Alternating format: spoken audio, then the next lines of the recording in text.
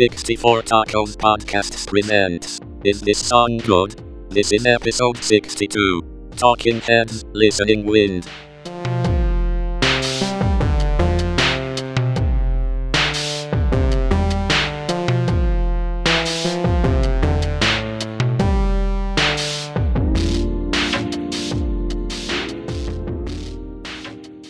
Welcome back to another Is This Song Good podcast, a 64 Tacos podcast. This week we're doing another deep cut from our season 4 theme of deep cuts. And this one is the song Listening Wind by a little band called Talking Heads from the album Remain in Light that came out in 1980. This album had 3 singles, Cross-Eyed and Painless, Once in a Lifetime, and Houses in Motion. I've always been a huge Talking Heads fan, and I've also been a big Brian Eno fan. He is the producer on this album, and he's also an electronic musician that has produced albums by U2 and Coldplay, I think, and quite a few others. He's worked with David Bowie. He's been all over the place and done a lot of stuff. But I was in a phase where I was really into a lot of music, and when I found that this album was produced and also influenced heavily by his ideals and his sounds, I spent a little bit more time with it, and it's actually one of my favorite Talking Heads albums. I don't think it's a perfect album. There's some really weird stuff going on some of the other tracks, but it's got some songs that like just can't be matched in a lot of the rest of their repertoire. And interestingly, I think Once in a Lifetime is probably their one of their most popular songs, the Same as It Ever Was song. There's something about this particular song, Listening Wind, that really struck a note with me. And it's something that I frequently come back to and listen to quite a bit, even, outside, sometimes in the context of the album, sometimes outside the context of the album. And I just really like what it's doing with a lot of the rhythmic sounds, the ambient sounds. The lyrics are kind of dark and depressing in a sort of a political way, but not really, sort of. It's it doesn't hide that at all. Yeah. Okay, so what do you think, Dave? I like the song. I'm not a Talking Heads enthusiast. I don't know much of their stuff. I probably only know what's on the radio, and I couldn't tell you what those tracks are necessarily. But I really enjoyed this one. It was until I looked it up, I didn't know what time period this album even came out. I think that's a credit to the songwriting, is that it kind of feels timeless.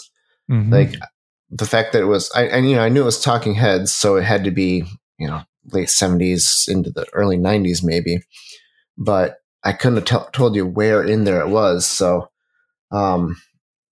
it's an interesting song. The music has kind of a Middle Eastern or African or kind of tone to it. And it's got this great story. I guess I thought it was going to be more late 80s, early 90s when the Americans would have been, invading in the Middle East, but apparently it was more about about Africa. Mm-hmm. And it's a neat story, great storytelling in the song, and it's got this haunting chorus where it just repeats, the wind in my heart, the dust in my heart, driving them away. It's just, I love the atmosphere that he creates with that. Just the menacing Americans coming, it creates this scenario where you've got the boy from the village, I think, mm-hmm. who sees the Americans with all their money coming in and taking over and kind of raping the land, if you will. Mm-hmm. and then it's what are we going to do about this? And he does it. They don't explicitly say what happens, but you kind of get a feeling of what's going on. And I think it's a really, really, really neat song. What do you think, Dan? Yeah, it's interesting to think about what they were thinking, because it does sound like North African or something to me. Like when the name, which sounds French, Mojique, that sounds French. So, of course, the French were in Africa, in Northern Africa, quite strongly. But he does say Americans very specifically. And I don't know enough history to know what kind of imperialist, policy we had, but I don't think we were really much in Africa at all. I think it was pretty much all Europe. So it was a little confusing. I was trying to figure that out as I was listening to it. Right. That's why my initial thought was it was about the Middle East, because, we've been in there forever. Right. And that would make sense because we were definitely involved in the Middle East. That's pretty close. So, I don't know. I don't know if David Byrne was really worried about, historical accuracy when he was sort of creating the feeling. Because regardless of that, it really creates the mood very effectively. And you could just mentally substitute, Native Americans or anywhere in Latin America if you want. That's where we were getting all upons for sure. So, but yes, the chorus, you're right. I love the introduction of harmony in the chorus, and it is haunting, and it repeats. I love the storytelling as well. I like that he paints the picture from the perspective of I'm pretty sure, a terrorist, when he talks about, going down to the free trade zone, and he's clearly trying to get rid of the Americans and their imperialism and their sort of incursion on the culture.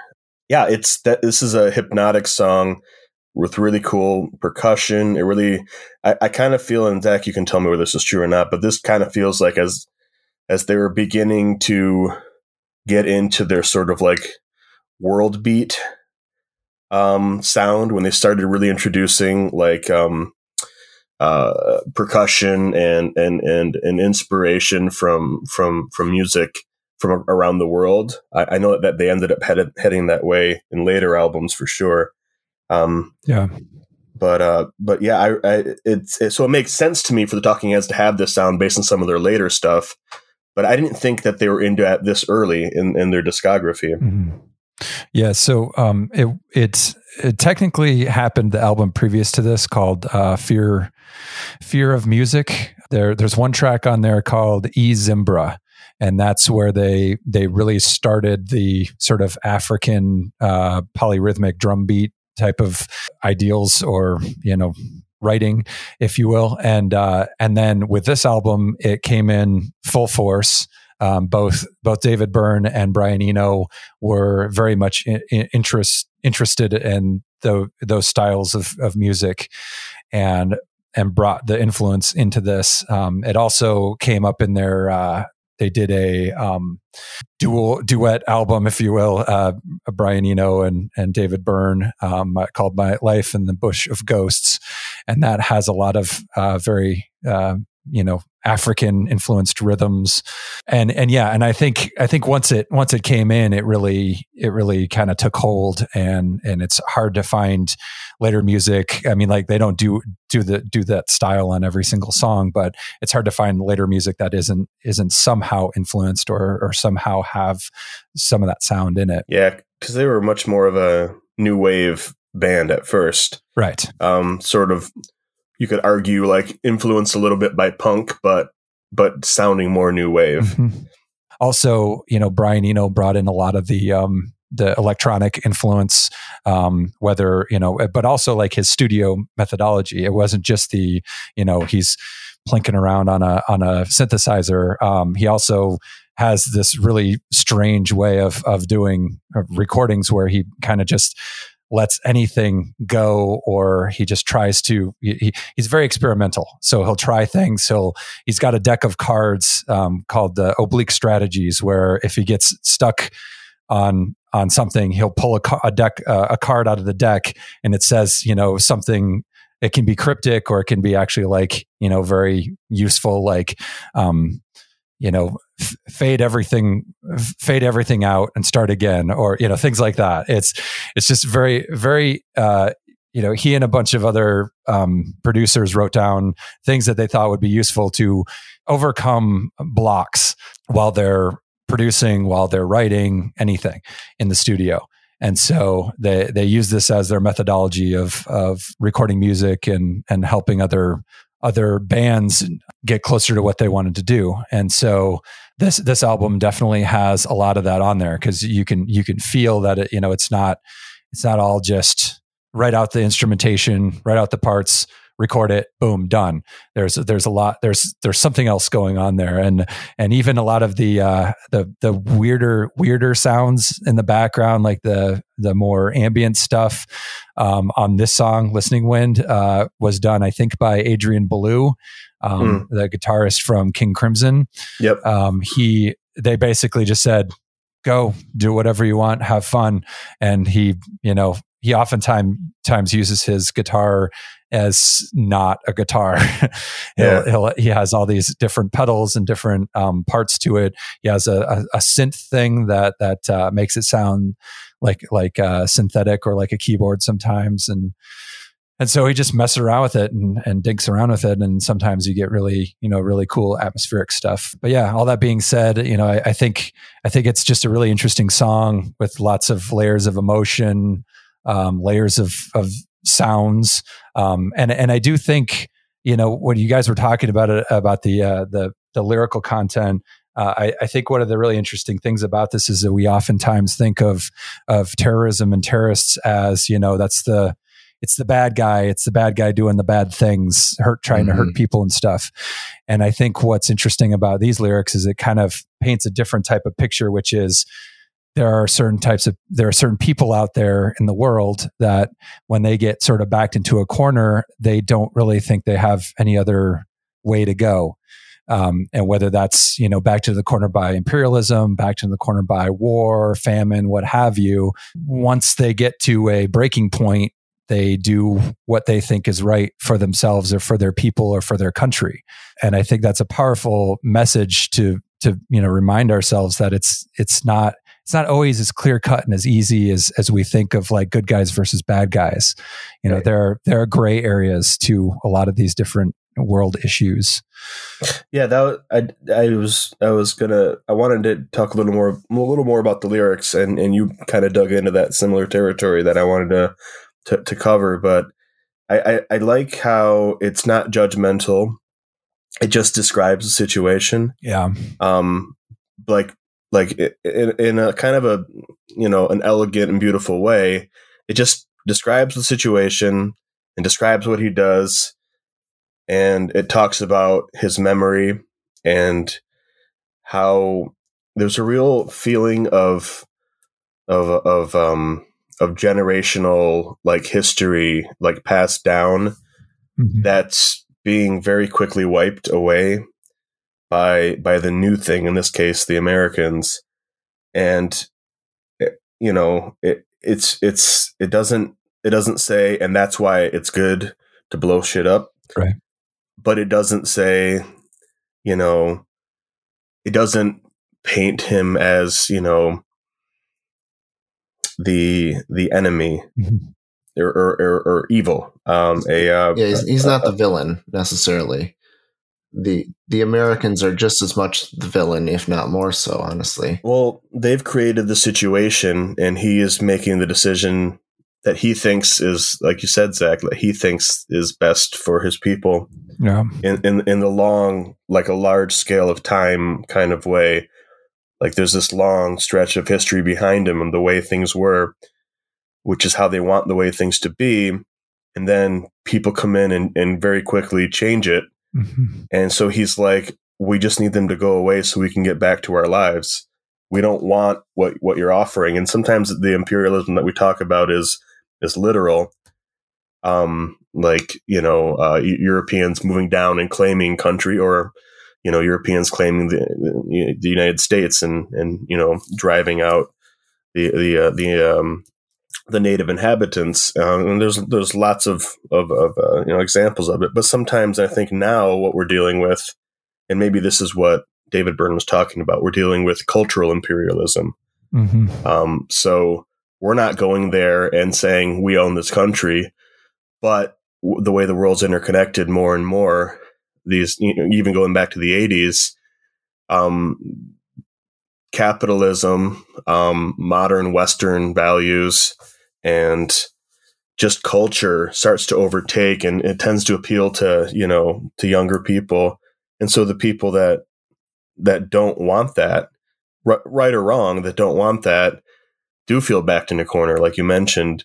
And even if it doesn't mean you can condone actions, you can understand how they got there, and maybe that can help guide your future policy to understand that this is an inevitable result that you are bringing on by sort of enforcing your culture and your values on people that may have their own. And it's not automatic for us. We sometimes think every value that we have as America and the West is what everyone should want and need. Mm-hmm. And that's not necessarily true. It's I think it is more gray and complicated than that. So I really appreciate that approach to the lyrics. And I think that makes the song, along with the music, it just enhances the sort of haunting. And it's weird. You shouldn't enjoy listening to a song that has this sort of lyrical content, maybe, but it just makes you kind of contemplate, and the music fits that. So go ahead, Dave. Yeah, I don't think there's anything wrong with enjoying this kind of lyrics, because I think they're not sensationalizing the violence or the imperialism. They're saying, hey, let's take a look at that and see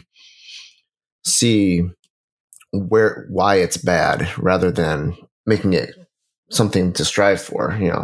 You watch a Marvel movie and they say, well, let's just find out who can be the most punchy, and then they're the hero. Whereas this is saying, the person from the village, he's doing his thing, and that's what he's got to do because of what he thinks, but that's not necessarily right either. I don't think they're making him the hero any more than a villain. I think it's just this is a scenario that very well could have happened, and we need to have some thoughtful discussions about it. Yeah, I mean, this is a little heavier and deeper than we typically get for this particular podcast. So yeah, but yeah, I think the lyrics are spot on in this one. Yeah, but isn't it great that the song, we can enjoy the song and still make us all think about something, on address something. And yeah, when I say enjoy, I mean it's not lighthearted. You can enjoy thinking about these things in a certain way. It's just not fun exactly. It's more right. It's interesting without exactly being fun and joyful. But that's important too. Not everything needs to be wham. Like wake me up before you go. Like it's great to have this as well. So I really enjoyed. Mm-hmm. Oh, absolutely. I really enjoyed this song on every level. All right. Well, with that in mind, this is going to conclude our deep dive series. It was a long 18 episodes. Hope you guys enjoyed it. I know I had a lot of fun digging into all of these different bands and kind of finding out the deeper stuff that they've got to offer. We're going to probably take a few weeks off here, and then we'll be starting our new series shortly after that. All right.